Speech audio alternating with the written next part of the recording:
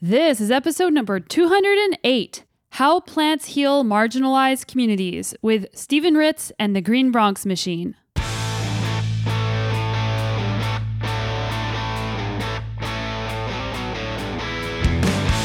Welcome to the Sonia Looney Show. This is a podcast about how to live a high-performance life, spanning the categories of mindset, plant-based nutrition, and inspiring stories to help you be better every day. But to call communities a food desert is really not what they are. What they are food swamps. There's more kinds of crap available in my community than there ever is whole food. It's easier to get liquor than it is to get lettuce.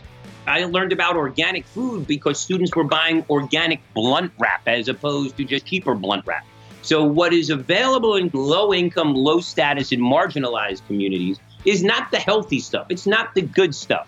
It is processed food. It is crap, calorie-rich and processed food. It is a mess, manufactured edible synthetic substances. It is the clown, the king, the colonel, and all that other crap that sits on every single corner with logos and ethos and pathos that put children at the epicenter of profit. I'm super stoked that you're hanging out with us today, and it is my absolute pleasure to have the opportunity to talk to so many incredible people to help make all of our lives better. I hope you've all been doing well and staying on top of all of the things that are important to you. And something that I've started doing in my free weekly newsletter, which you can sign up to at sonialooney.com/newsletter, is talking about things like motivation, how to deal with uncertainty, how to prioritize, and more. And something else I've started doing is including journal or thought stems just to kind of get you thinking, things that have been in my mind, things that help us find more ease and clarity throughout our day. And I also include the podcast for the week, so you can get that at sonialooney.com/newsletter. I've really been appreciating all of your comments on the podcast, and that definitely helps me stay motivated whenever I hear from you, because it's so exciting to know that this podcast is actually making a big difference. And speaking of making a big difference, our guest today is absolutely incredible. He has infectious positivity. He's so inspirational, and his inspiration makes you curious about things. He's funny, and you just want to keep listening. So who is he? His name is Stephen Ritz, and he is a South Bronx educator who believes that students should not have to leave their community to live, learn, and earn in a better one. He's an internationally acclaimed, award-winning educator, the author of the best-selling book, The Power of a Plant, and founder of the GreenBronxMachine. Stephen is known as America's favorite teacher and is responsible for creating the first edible classroom in the world, which has evolved into the National Health, Wellness, and Learning Center. He and his students have grown more than 100,000 pounds of vegetables in the South Bronx. And in the process, Stephen has moved school attendance from 40 to 93% daily and helped provide 2,200 youth jobs in the Bronx.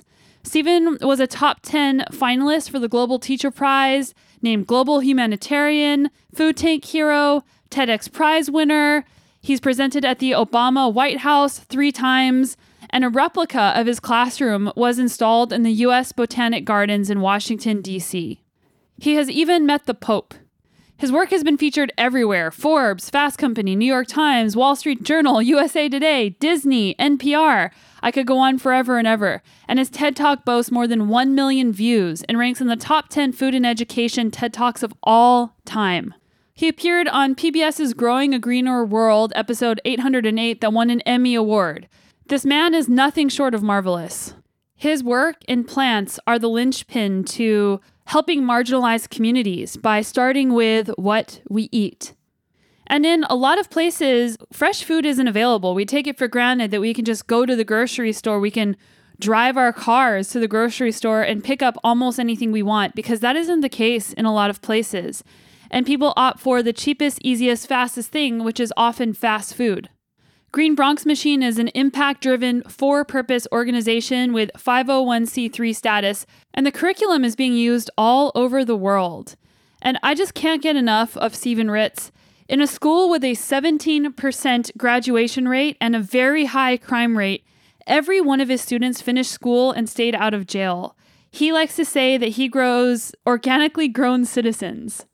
For anyone worried about rising childhood obesity rates, better access to healthy, affordable food, and job opportunities. He and his curriculum lift families out of poverty, and he has hard-earned answers. And not only are these children eating better, growing their own food, inspiring their parents to eat better, but he teaches them how to go sell the food, how to create jobs, and how to get confidence and believe in themselves so that they can achieve more in their lives. Stephen himself has lost over 100 pounds by the power of plants.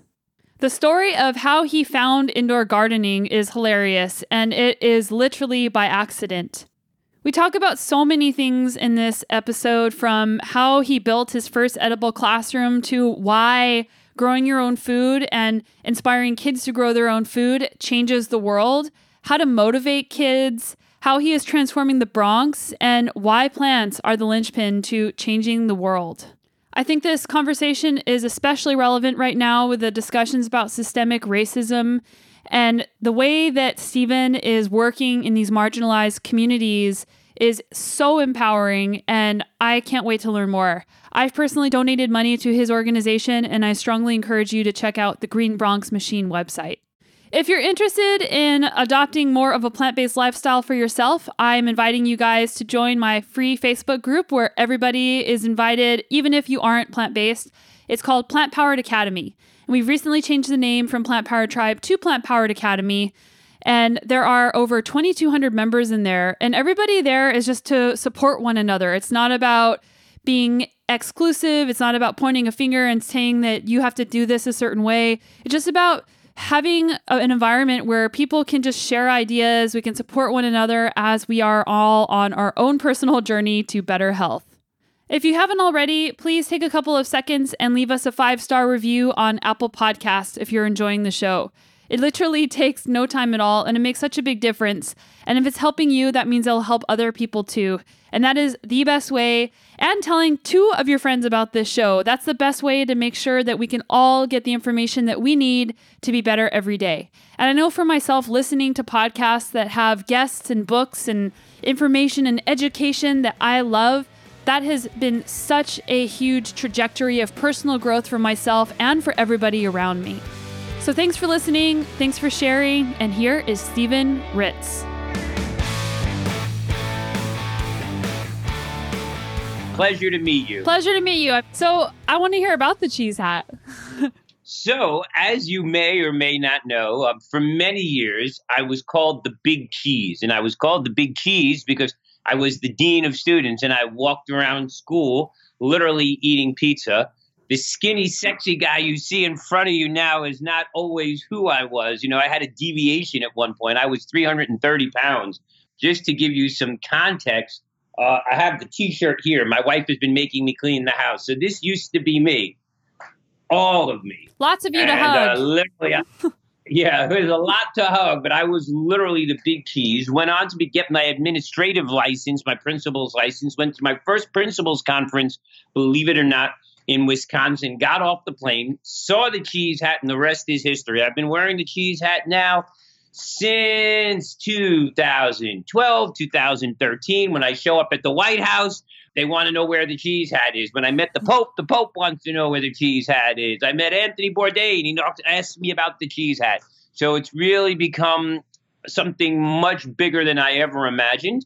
Little children like to take bites out of it, but it's really kind of become my iconic symbol around the world. Wherever I go, people just love the cheese hat. It's a great conversation starter. Yeah. Royalty has worn it.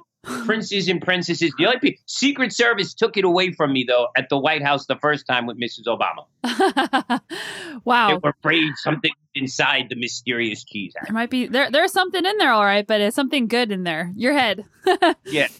It's a lot of good energy. So how did you lose the weight? A certain amount of fortitude to wear this hat, let me tell you. You know, it takes a certain amount of courage. It totally does. And everything that you're doing has taken a lot of courage. I want to hear how you've lost the weight and how you've kept it off. Well, I think the most important question to really ask is, how'd I gain the weight? And I gained the weight 1 pound at a time. I'm an ex-athlete. I know you're an athlete. I'm still an aspiring athlete. If the Knicks are listening, this is the last year I'm available, yo. I promise I'll get in shape for this season, but this is it. So they better act quick. And as I started teaching and getting older and age advanced, I got hungrier. I got older. I started eating what was literally available in my neighborhood, which is, I've always been a Bronx resident. I started drinking more and more soda. And 1 pound at a time, slowly but surely, I can't believe how big I got. And also, I had a tremendous relationship with food. So everything that I did would be about food, going about food. I'd get up in the morning with my daughter, go out for breakfast, we'd go to McDonald's to go out for breakfast before we went out to eat. And literally, I was eating myself sick. Even in the midst of farming, you get hungry, so you eat what's available locally. But it was a lot of soda, a lot of carbs, a lot of fried food, a lot of what I call crap, calorie-rich and processed food, the mess, the manufactured edible synthetic substances, the clown, the king, the colonel. My life was really, I felt like I needed a 12-step program off the 99-cent menu. And at one point, I just had a heart attack in front of my daughter in school. They rushed me out of the building. I was on tons of medication. And I said, the buck stops here. And literally, I wore that blue shirt to the White House to hear Mrs. Obama speak and stood outside the White House. And she said, the way we treat our children is indicative of who we are as a nation. And from then on, it was game on. I decided just to eat what I was growing with children in school. I think I lost 110 pounds in 7 months. And that was, in 2012.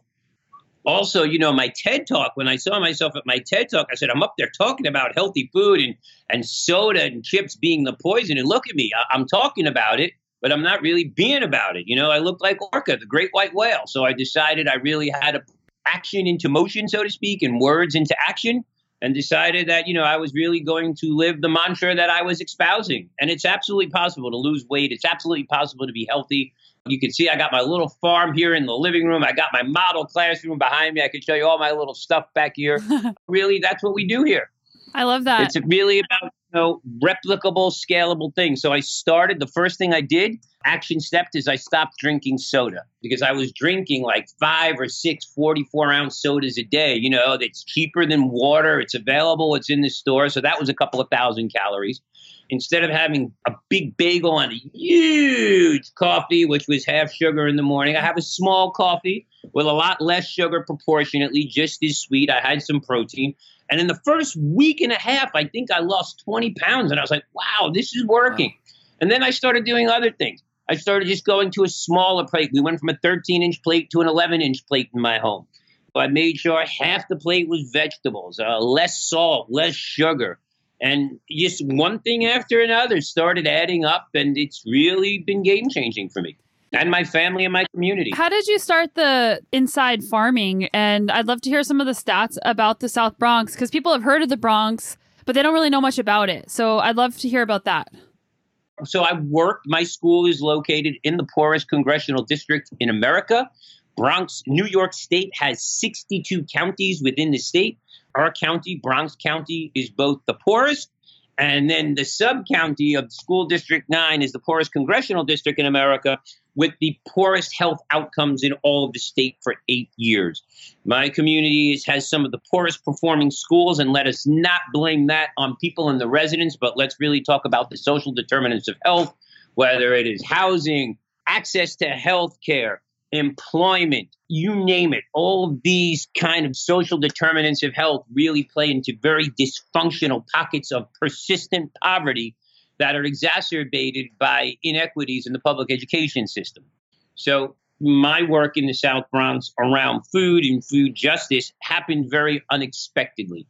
Sadly, my wife and I had some tragedy. We lost a child before birth and then again after, and I just took a job closest to my physical home to be closer to my family. I didn't want to spend that 30 minutes commuting every day. I wanted to be able to walk to work. So I opened up the directory, picked the school closest to my home, and wound up teaching high school at what was the worst high school in all of New York City. And this was in 2004. To give you some context, it had a 17% graduation rate, 256 felonies committed within the building in a year. We had 48 school safety officers, 18 armed policemen, and 18 deans of discipline in one school. Imagine that public expenditure having nothing to do with education, but just the policing of it and the politics and the safety of it. That's how dysfunctional that school was. by happen chance, after, a career that was probably 20 years, 20 some odd years in the Bronx already, it turns out that I knew every single child in the building, and I was made one of the deans, hence the elevation to the big cheese down the line. But I was made the dean and also charged with teaching 17 of the most dysfunctional children in the building, and tasked no less with teaching them science, of which I knew nothing about because I am not a scientist. I have no science background. I have no farming background. I have no horticultural background. To me, the world would be better if it was all dark and indoors, like a good gym, or a nightclub. That was kind of my mindset back then. So I got on the internet and I put out a kind of like an SOS call for help to all my friends, family, and colleagues. Help! I've been tasked with teaching science, and send me a microscope. Send me something, please. What do? I know nothing. And a couple of weeks later, I get a call to the principal's office. Mr. Ritz, I'm teaching class. Come to the principal's office, please. And I go running down to the kids think I'm in trouble again. So they're excited. I go running down to the principal's office. And on her desk is this big box, and it has my name on it. And I'm like, yes! Christmas, I won the prize. The internet works. Thank you, Al Gore. You should have been president. This thing called the internet works. And I rip open this box like a kid on Christmas morning. And I go looking inside, and I'm like, ugh. They're like these things. They look like onions. I was like, literally, WTF? What could this be? Children will kill me with this. They'll throw them. They're projectiles. They must have been for something else. I walk out of the principal's office, dejected, take this big box of what I thought were onions, threw them behind this radiator in the back of the classroom, and literally forgot about it. About 8 weeks later, right around, I guess, Thanksgiving, the week before Thanksgiving, which is always a tough time in public education, the Thanksgiving holiday, because those holidays really bring up a lot of stuff for children and communities like mine. The good, the bad, and the ugly, and probably all across the country, too. And the kids were really going at it. We had this little mischievous kid named Gonzalo, and he was going after this girl, Carol, making jokes about her mother, and then he hit her literally right between the eyes with a mother joke. And the whole class is dying, and Carol jumps up, and she's running across the class, and I'm thinking, my career is over, as I'm running across the classroom till I get in between them. Suddenly, Gonzalo sticks his hand under the radiator and comes up and pulls up a bunch of flowers and starts waving them in Carol's face. And everyone is like, what? Magic trick. What are these? Well, yeah, exactly. Like, he totally punked this girl who was going to kill her with flowers. And we're like, where did the flowers come from? Well, it turns out that box was those onions were actually this thing called flower bulbs. Who knew? I had no idea. So the boys wanted to give them to the girls. We looked behind the radio. There were hundreds and hundreds and hundreds of flowers. It turns out these bulbs were forced by the steam of the radiator and the moisture, and then gravitating towards the sunlight. So that was an incredible moment. That's what you call in the South Bronx a teachable moment. And it turns out that we figured we should look inside the box. And that we did. We looked inside the box, and we learned that we were invited. So the long made short of it is that year, my students and I, all of whom were ex-offenders and came with a lot of baggage, planted 25,000 bulbs across New York City to commemorate 9/11. And we were actually invited down to city council because they thought we were the honors program, which is kind of like a very wonderfully sublime moment. But it spoke to the power of what is possible.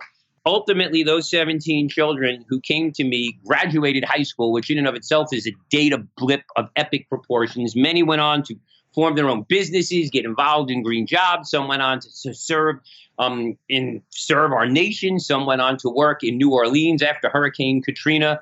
And that was the beginning of my community gardening work. We went from kind of ornamental gardening. It was around the time of Mayor Bloomberg advocating for stormwater mitigation and, the New Yorkers for Parks movement. So it was a critical time. But I never got introduced to food until we got invited to Whole Foods.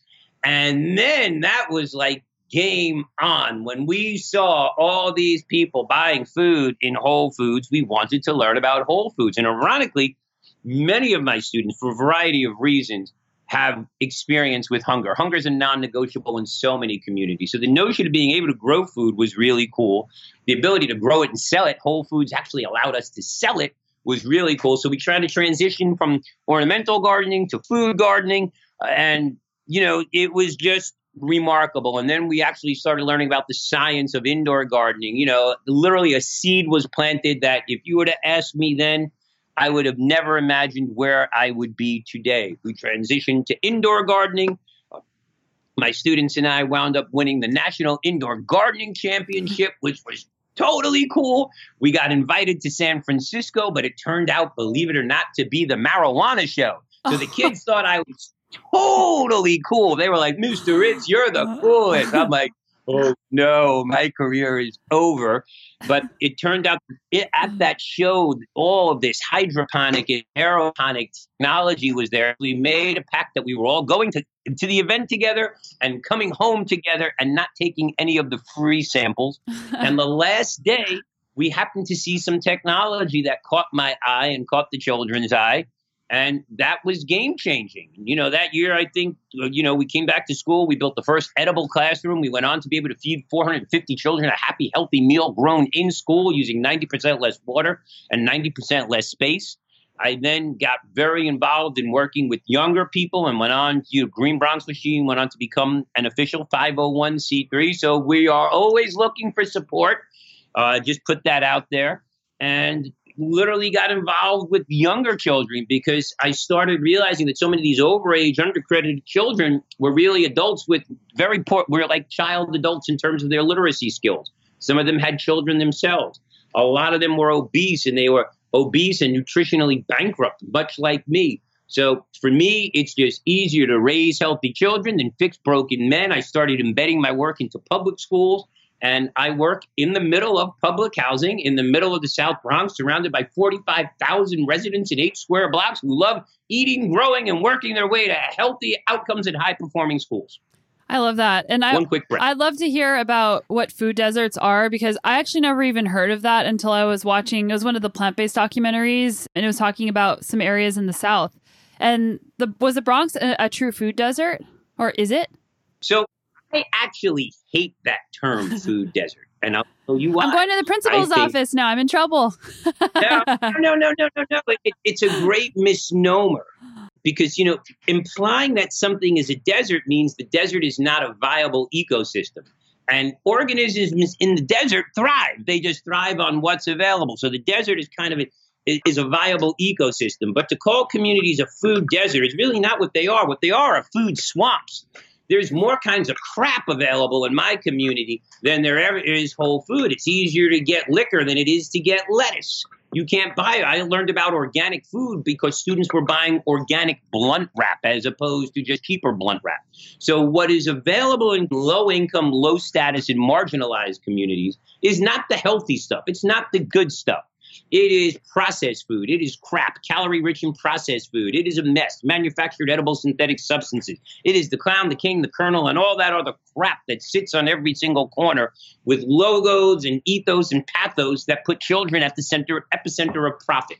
So, and there's a reason for that, because right next to those places is usually the dialysis center. Right up the block is usually some kind of health plan that is dealing with diabetes. So this notion of food system, of food deserts, they're really food swamps. It's packaged food that allow the health, wealth, and opportunity of one community to be transferred out in single-serve packages, which is also really disruptive for the environment, and leave death, disease, and disease in its wake. But to your question, in a very innocent and innocuously posed question, a food desert is a place where food, healthy food, whole food, non-processed food is not readily or easily available. Fresh food, fresh fruits and vegetables, whole food products, non-factory farmed items, non-processed meat, it's that kind of stuff. And why is it not available? Is it the cost? Well, for a lot of things, it has to do with storage. It has to do with shelf life. And cheap food is always so much more expensive. And what I mean by that is cheap food is made and processed and sold as cheap because everyone gets rich on the flip side. They get rich on the healthcare side, on the addiction side, on the multiple packaging. It is harder to get fresh food into communities like ours because, number one, there's limited means and limited access. When parents are working 3-4 jobs, at minimum wage, and make no doubt about it, in marginalized communities, there is this myth that people aren't working, that everyone's sitting around on welfare. That is usually not the case. Nope. There are so many people working 3, 4, 5 jobs, oftentimes below minimum wage, that, what they know is what they want are shelf-stable items. It's also how we're marketed to. I have children, in my community who can tell you every single jingle, every single icon, because it's what they're fed. We've got to, I take great umbrage with celebrities and sports figures and public figures who are out there pushing products on kids, the official drink of this, the official candy bar of this, obey your thirst and drink that, please. We cannot sell the health and wealth of the communities who have built you under the premise of eating and drinking something will make you healthy. And ironically, even so many of our parents think that, giving children energy drinks is good because of the way the media portrays it. All natural doesn't necessarily mean all good. So understanding marketing and understanding the way our communities are marketed too really is part and parcel of this food desert notion. And, we're out to change that. And nothing changes that more than growing your own food 365 days a year indoors. And why do you think that growing vegetables is the linchpin to helping people change their lives? Because a lot of people would actually be nervous to even teach in the schools that you're working in. And the complete shift that you've created with growing fruits and vegetables inside has been unbelievable. Like, why do you think it's those things? Well, I call it, remarkably, The Power of a Plant, a great book, which I recommend you get. If you send me your address, I'll send you an autographed copy. And 100% of the proceeds support the program. But there are a couple of great things. First and foremost, with older children. In this age of food allergies and food restrictions, I've never met a child who's allergic to money. So for older children, if you give me a penny and tell them that I can give you a penny in 30 days, I'll give you a $5 bill, their eyes light up. They're interested. In 2007, I gave a talk at Columbia University called From Crack to Cucumbers. And I brought down 20 young people who were selling crack, heroin, and cocaine across Washington Heights, Harlem, and the South Bronx. And they gave it all up to sell organic vegetables. And, the change in their lives was remarkable. So part of this whole crisis around food deserts and marginalized communities is don't talk to me about education if you're not talking to me about opportunity. Opportunity and inclusivity is absolutely tantamount. But getting back to the other piece with little guys, when you put a seed in a child's hand and you promise them that thing is going to bloom, they get really excited. I've got a massive farm here in the Bronx and, for 15, 16, 17, 18 years. And I still marvel at the seeds that we put in. If you go to our Facebook page, you're going to see a farm that's going to give 5,000 pounds of food. I've got things growing here in my living room that a week ago, were a seed. So I'm inspired by it. And of course, if children grow it, they eat it. Kids who grow kale will eat kale. Kids who grow tomatoes will eat it. And if that's the first look that they get, instead of, eating a bag of Skittles is not eating across the rainbow, damn it. Healthy, fresh food is. So, children will never be well fed if they're not well read. They'll never be well read if they're not well fed. So giving them access to healthy food where they need it really nourishes their bodies and their minds. As a dean of discipline and a school building leader, I met so many children who come to school hungry, who come to school with 2 energy drinks because their parents think they're doing the right thing, and a bag of chips and a bag of cookies, and 2 hours later they're in the dean's office trouble or upset. What do we know about children who are obese? And, 25% of the children that I look at are obese. Life expectancy in my community is 15 years less than 3 miles away in the Upper East Side, simply because of what these children are eating and their environmental exposure. So for me, it's absolutely tantamount to get them on this trajectory of good health along the way as early as possible. And, children who become kinder and empathetic around growing and compassion and little responsibilities. I have plant police, leaf monitors, pH patrol. We have more jobs in my class than you could ever imagine. The children do the work. I get the credit. It's awesome sauce. So how do you get them off of the foods that they're all addicted to? Because all the processed foods is highly addictive. And even people that aren't in the Bronx and just people in general who want their kids to start eating more plants, they say, well, my kid's not going to eat vegetables because they have access to XYZ. So how do you get them off of the crap? Well, the first way you get them off the crap is really to let them understand what it is. So I could tell children, don't drink soda, don't drink soda, don't drink soda. And they look at me and they basically want to flip me. You pick the finger, but you know which one it is. They're going to flip me the bird. But if you take a hard-boiled egg, you put it in a glass and fill it with Coca-Cola, and you come back a day later, the eggshell comes right off. Kids get like, ugh. When you start asking them how many people in their family have diabetes, and you start really analyzing at a young age what these children are eating, here's the deal. Children want to know the truth. They're not afraid of the truth. And giving children exposure to the truth at a young age changes everything. But I'm not the candy police. No, I am not. But I'm the good health patrol. And in my classroom and on my shift, certain things are simply contraband. But the other thing is children are really enamored with the changes that they've seen in my life. They know where I stand, and I lead by example. I'm not sitting there with a 32-ounce Diet Coke in my hand saying, eat healthy. I'm sitting there with water, with iced tea, with sparkling beverages that are fruit infused. And when you teach children about it and give them exposure to other communities where this is readily available, they start aspiring towards that. I always say children need to see it in order to be it.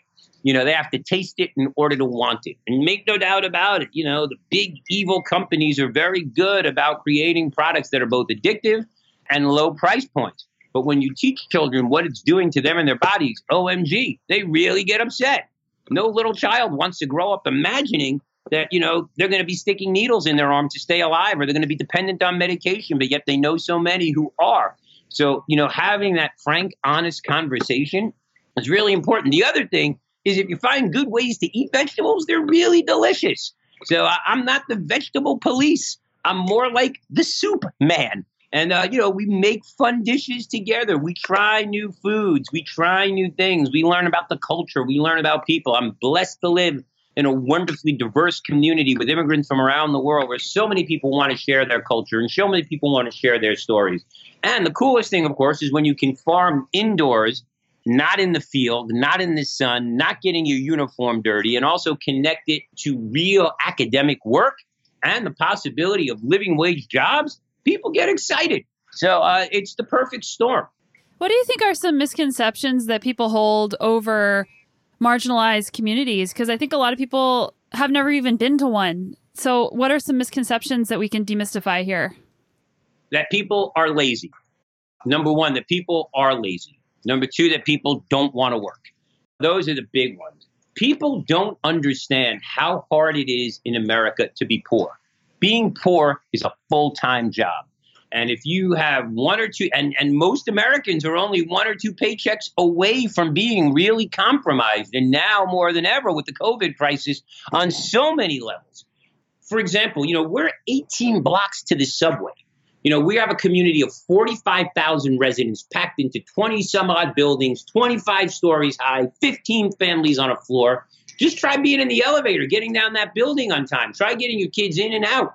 So by default or by design, which is a much larger conversation and certainly one I don't think you're prepared to have today, but I'm delighted to pursue with you or anybody else, there are structures and systems in society that really are designed to perpetuate the status quo. And more often than not, that falls on marginalized, low status and communities of color and, other folk.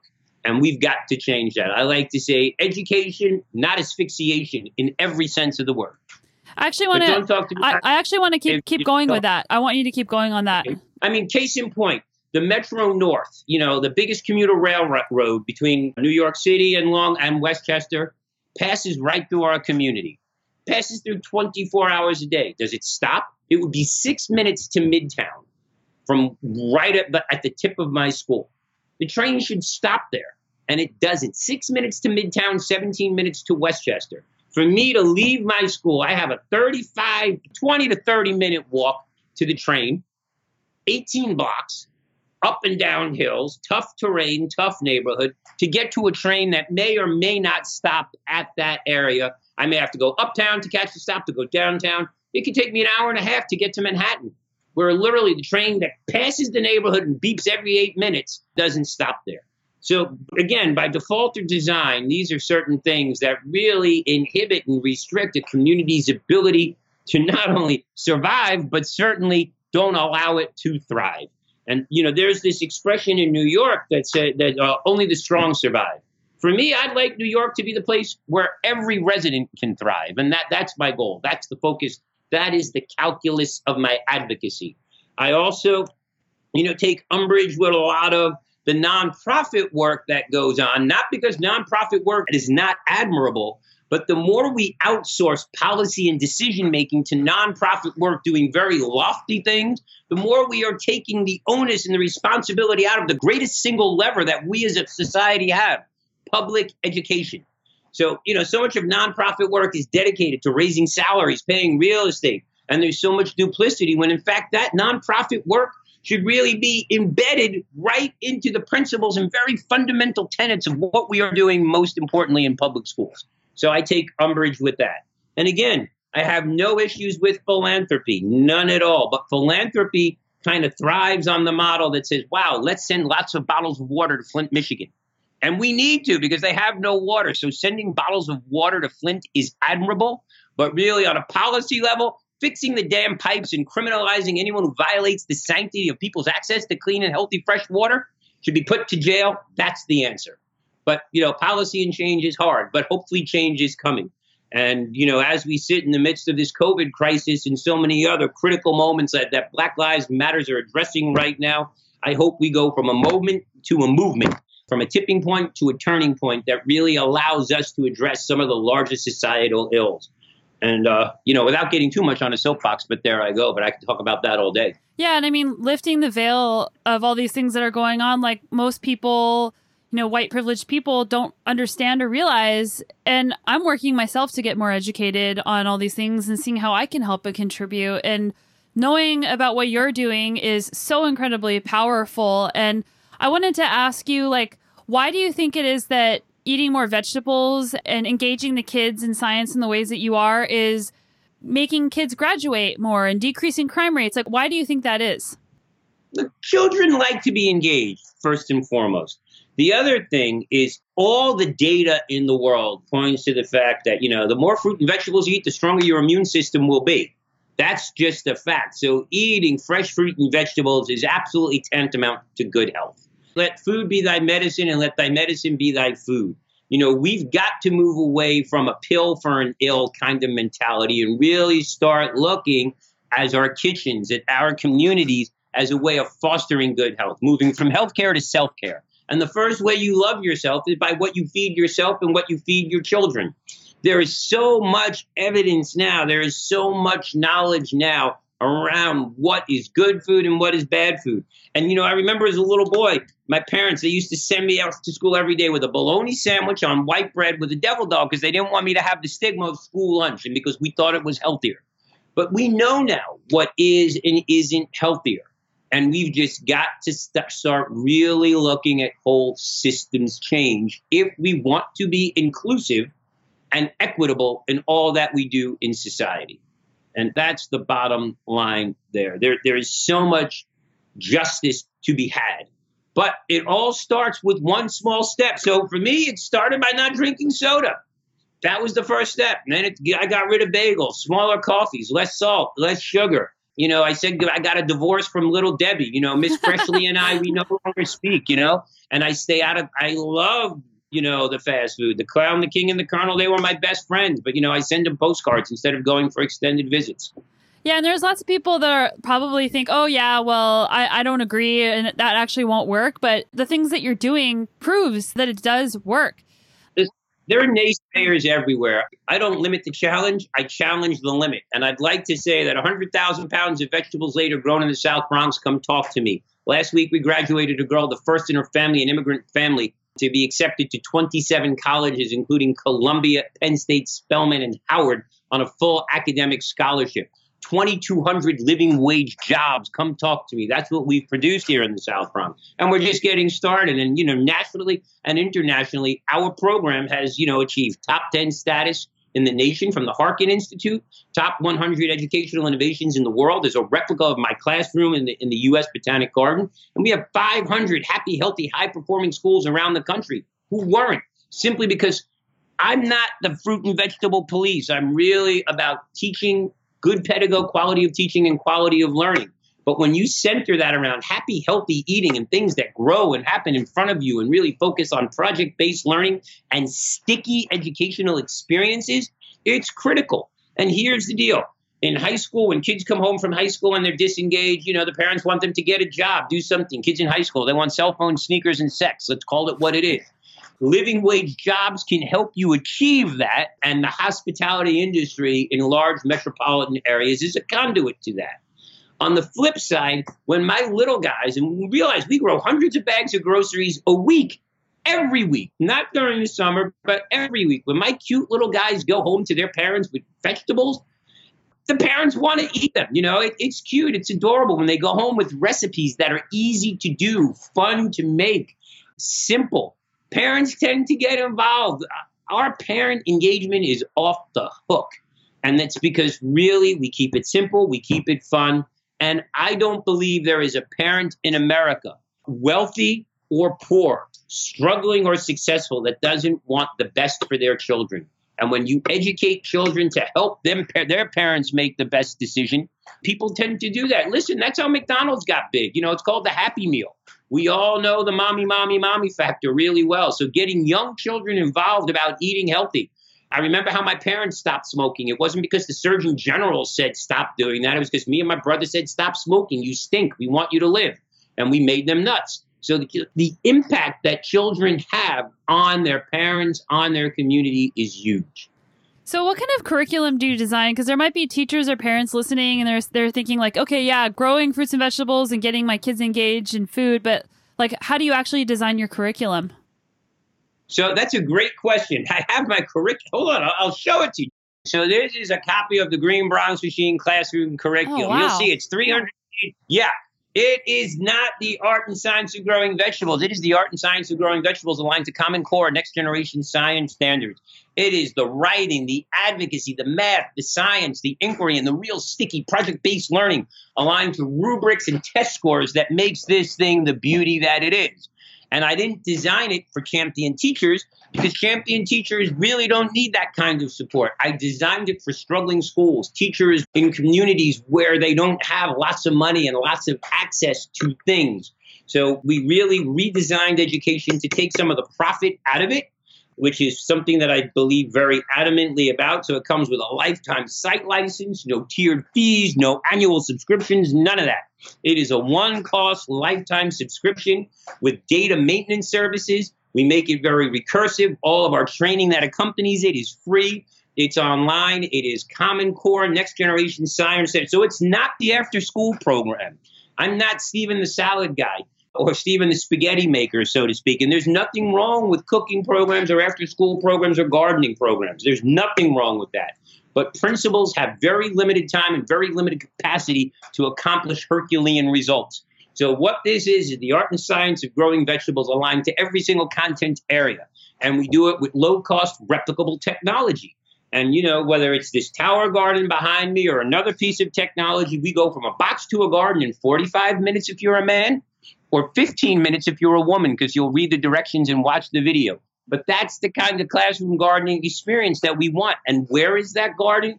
Where it's needed most, inside a classroom, during the winter months, during the fall months, during the spring months. So it is the center of learning.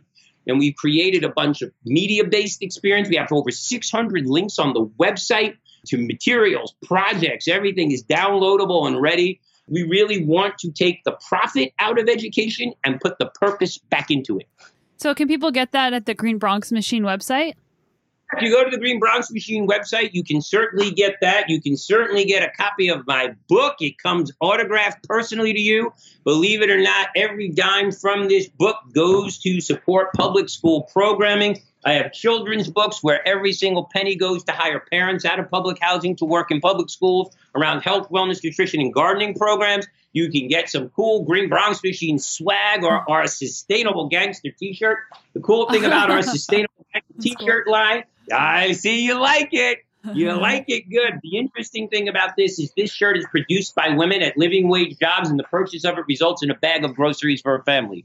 So we always said we could grow our way into a new economy for a long time. We have not been offered a seat at the table. So here in the South Bronx, we are building our own and making our own and growing things daily. And that's what it's really about. The next generation of entrepreneurs, ecopreneurs, and children who are no more consumers of other people's crap, but are producers of our own content and our own destiny. You've been teaching for a really long time. How has teaching changed, and how do you define social emotional learning? Ooh, thank you for reminding me how old I am. That's okay. All good. It's funny because it hasn't been a long time. It's been just like one deep breath moment. But to give you some context, I started teaching before the internet, before I had no iPhone. Children can't believe it. To this day, I've never played a video game in my life. I have a car with roll-up windows. The kids think it is so cool. Things have changed because there's a lot more accountability. And in a lot of ways, that is great. Realize there is more access to information here than there is in any school library. In case in point, when I started teaching in 1984, I was given textbooks. The textbooks were from the 50s, and they said, one day man will get to the moon.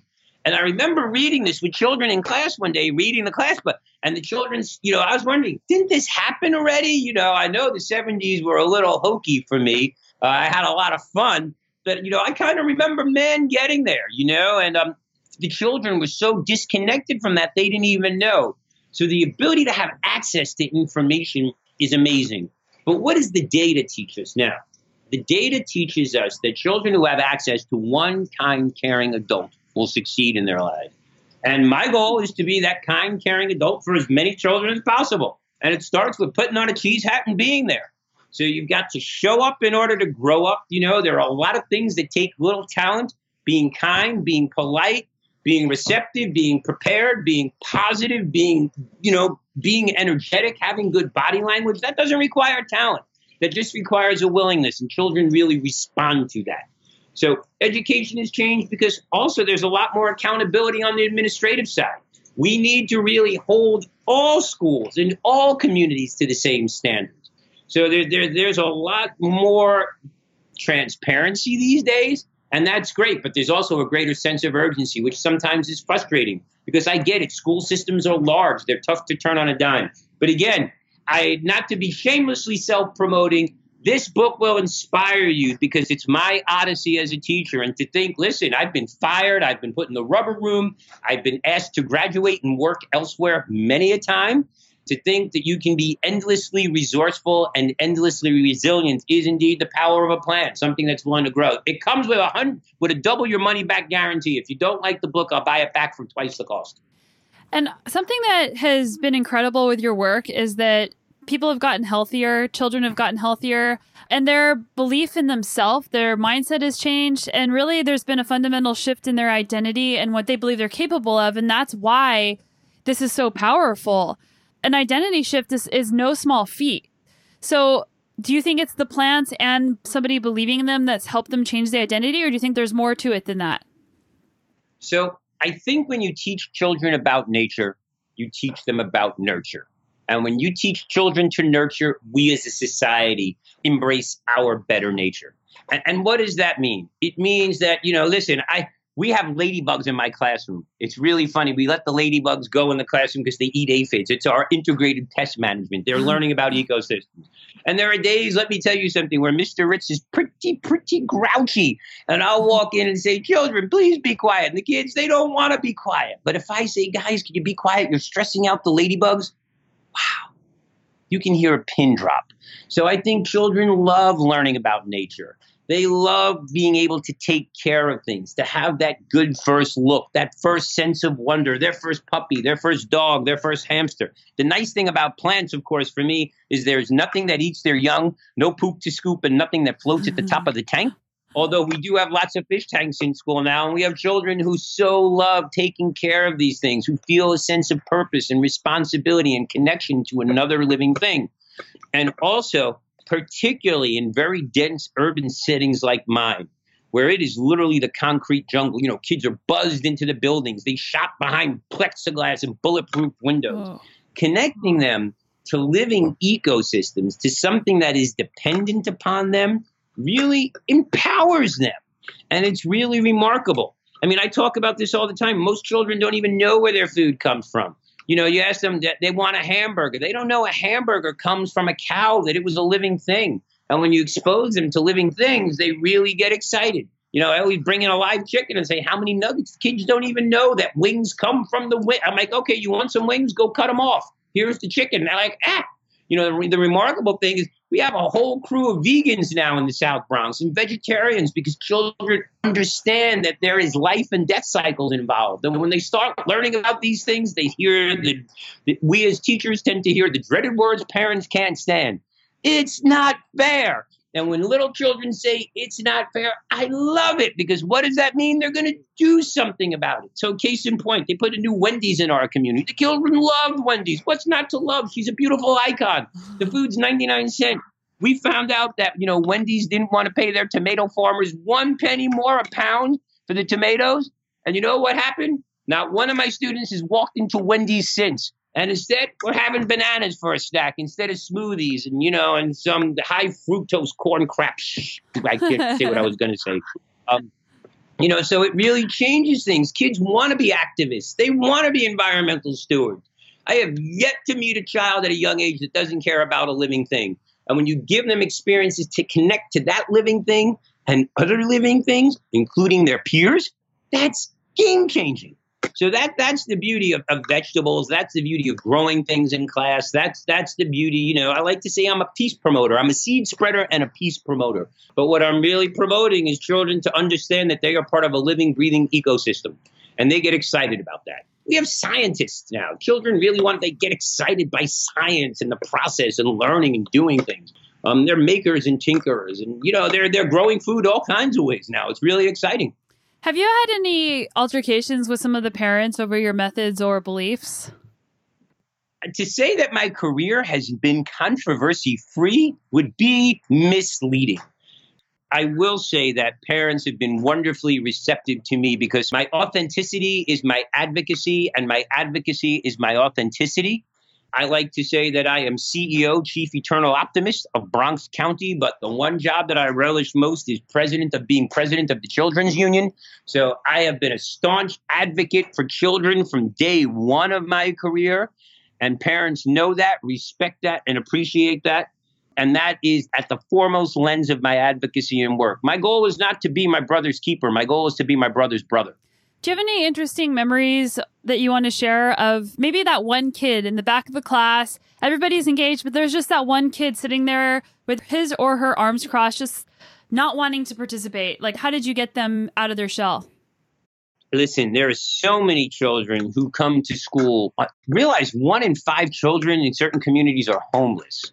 We have over 100,000 homeless students in New York right now coming to school daily. That's larger than a lot of school systems. Wow. So understand the baggage that some of these children come in. 1 in 5 children, 39% of the children live in poverty. 61% of the children come from single parent household. 25% do not graduate high school. Understand what that means. So many of these children are children of children. Teenagers having children who don't even understand that. So sometimes, the big goofy guy in a cheese hat and a bow tie and big green shoes is all they need. Sometimes everyone just needs to be a little teacher's helper. Sometimes I come from a place of attraction rather than a place of, pointing my finger. And I believe when my class is a safe space and a safe place and a place where children want to be, they really love coming to school, because they know first and foremost they will be respected, protected, and no child rises to low expectations. So in my class, we set the bar very high, and if we fail here, that's okay. But I'm not going to say, because they're poor, we're going to set the bar here. No, I treat my children the way I treat my own. I'm proud to say that my daughter has come to work with me each and every day. She knows my students. She knows the children know where I live. I am very much a fixture in the community. And I don't see myself as anything more than one piece of a wonderfully beautiful mosaic that just wants to lead by example and create access and opportunity for all. Yeah, and you mentioned the science, and in case nobody's listened to some of the other podcasts, like we've done podcasts with like gastroenterologists about gut health, saying how eating a diet that has lots of plants in it will actually increase the amount of serotonin and decrease the amount of depression that you have. The amount of plants that you eat changes the way that your brain works. Your brain doesn't work as well when you are obese. And that's in Dr. Greger's How Not to Diet book, which is all about obesity. So it's no wonder that eating more plants changes the way people's brain works. They're crunchy too. They're fun. They're crunchy. Taking the time to prepare a meal. And listen, chips dissolve in your tongue, 1, 2, 3. And what do you want? You want more. It's designed like that. But taking the time to crunch, to chew, to eat, to talk, to use a fork and a knife is really, these are skill sets. We have big, elaborate meals of salad where the children get so excited and they present. It's a lot better than having a damn donut, and sitting there, half hour later, passed out or hyped out. And again, we grow it, we sell it. We have farmers markets. We bring food. We're home to the perfect pickle. So much of food is about science, whether it's fermentation, crystallization, all of that stuff that you could really do with food that's cool. It's awesome. You mentioned you've been to the White House and the Vatican. What was that like? Mind-numbing. I mean, to think that, first, to get invited, it was really cool to get a note from Pope Francis that excused me from school. But, I was on an NDA to get invited to the Pope and to meet His Holiness and to really understand his care for the community. And to me, Pope Francis is the people's Pope. I think he has really extended a kind of compassion, empathy, and reach around the world that whether you are a person of Christian faith or not, I like to say we are all people of the book. You certainly want to emulate his compassion. And of course, to have, we brought children to the White House this morning. I was on the phone with the former White House chef, our dear friend Bill Yassis, who's come to our classroom and cooked with our children. And to have our children in the White House is game changing. To be known as a champion of change, to put a farm inside and outside the White House, and to be invited to South by South Lawn and have President Obama himself cite our work in National Geographic as one of the leading technologies in taking on and tackling climate change and the obesity crisis goes to show you that the Bronx is poised, willing, and able to export its talent and diversity in ways that we can't imagine. I was humbled to have my portrait painted by Robert Shetterly, who's probably an artist you should look into for the Americans Who Tells the Truth series. And, I'm a truth teller. I mean what I say and I say what I mean. But the most important thing to realize is, from hope to the Pope, from our classroom greenhouse to the White House, the greatest natural resource in the world is the untapped potential residing in marginalized and low-status communities, both in the United States and around the world. I meet heroic children, whether it's children who walked 8 hours through the mountains of Colombia to come put on my cheese hat and find out if it's edible and talk to me about green shoes, or children who really want to redefine the way agriculture and water is being used in communities in the mountain, whether it's, so many of the children I visit with in Cairo whose families live on less than $1 a day and still manage to get their children to school each and every day for the promise of a better, brighter future. These are the real heroes. This is who we owe the work to. And it really is about equity for me. It's really about access. It's really about opportunity. But nothing is more exciting to me than to walk into a classroom in the middle of the morning with 30 children or 40 children or 400 children ready and eager to learn, and also eager to beat me up, and take advantage. So it keeps me on my toes, and I like it. And of course, the nice thing with the young ones is, they get older real quickly and I don't. So I feel ageless. They keep coming back and they graduate. So they look older and I'm still the same goofy guy with the cheese hat and the bow tie. So it's a kind of cure for the fountain. It's my fountain of youth. One book you haven't mentioned that you wrote is Make It Happen. Can you talk about that? Yeah, so I wrote a children's book called Make It Happen. That's also available on the website. And it's kind of my personal story about how you overcome obstacles, asking for help, teamwork, defining moments. It has a lot of great resources for children. It's available on the GreenBronxMachine website, of course, and it'll come personally autographed from me to you. But it's got great resources, pictures. It has pictures of me in the White House, all kinds of fun stuff. a lot of celebrities that I've met along the way. It's really been remarkable. And it goes to show you that a seed well planted can give you a crop of epic proportions. So thank you for mentioning that. Yes, please do go to the Green Bronx Machine website and check out our merchandise page and follow us on social media for sure. And if you choose, please make a donation. We'd love that. And where did you get your bow tie? I make these bow ties. So this is an official Scrabble bow tie. It's a Scrabble board that has my name, RITZ. We make grow ties. So we make them, we put seeds in. You can actually eat off your bow tie. No way. We have Lego. Yeah, they're available on the website too. And the children will make them for you and we'll ship them next day. We literally ship out about once a week. So we have a burgeoning business here in the South Bronx, but that's the kind of way we have taught our children to be resilient. We have little bow tie conventions. I travel around the country and people always have bow ties and they love to show up and take pictures. I always show up with my green shoes on. The kids get a kick out of it. So I always have my green shoes and either my camel socks or my red, white, and blue socks to be very patriotic. I also have taco socks for Taco Tuesdays. I have Wacky Wednesday socks. You know, I have vegetable socks and strawberry socks and all kinds of fun stuff. But, you know, school should be a place of fun. It should be a place of wonder. It should be a place of inquiry. It should be a place of aspiration and support. And I believe that low-cost, replicable technology aligned with high-quality, recursive pedagogy is the awesome sauce of public education. Well, thank you And of course, nothing matters if children aren't well fed. So making sure they have access to healthy, fresh food is critical. And let me give you an interesting fact. Do you know that according to the U.S. Department of Agriculture, students who have access to any kind of school garden or something edible in a classroom wind up consuming 44% more fruits and vegetables during their career? Wow. That's awesome during their time in school. So the greatest way to encourage children to have access to eat fruits and vegetables is to show it to them. I love it. Thank you so much for coming on the show. And I'm so incredibly inspired by the work that you're doing. It is changing the world. And I'm just so happy that I get to share this story. Well, thank you. I'm sorry I didn't get to ask you any questions. I feel like I'm kind of You're not supposed to ask me any questions. Okay. I like to be very conversive. I like to, you know, as we say, pass the plate. I think, you know, you keep what you have by giving it away. So thank you for the work that you're doing. If you're in the South Bronx, feel free to visit. Also, you can check out my website at StephenRitz.com and follow me on social media, too. I'm learning how to do it all. It's a lot of fun. Oh, next time I'm in New York, I'm coming to visit.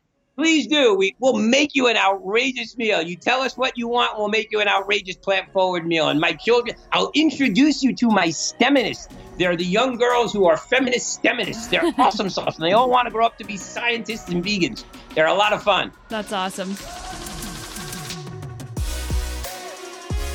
I hope you guys enjoyed that absolutely awesome episode with Stephen Ritz and the Green Bronx Machine. It was so inspiring, and I was buzzing for weeks after I recorded this podcast, and I am so excited to listen to it all over again. You're going to hear more from me in the future about the Green Bronx Machine because this is a nonprofit organization that I truly believe in. From eating plant-based for health to helping these communities to teaching people and empowering them to be their best self, I'm so excited about Stephen and all the work that he's doing. Make sure you check him out. All the links are in the show notes, and also check out his TED Talk. If there's a guest you're interested in hearing from, feel free to send me a DM on Instagram. My Instagram is Sonia Looney and the number 1, Sonia Looney 1, or just go to sonialooney.com and use the contact form. I personally read and respond to every single message, and I always appreciate your suggestions, your feedback, or even if you just want to say hi. All right, so I'm with you on this journey of growth, adventure, and our mission to be better every day, and we'll see you right back here next week.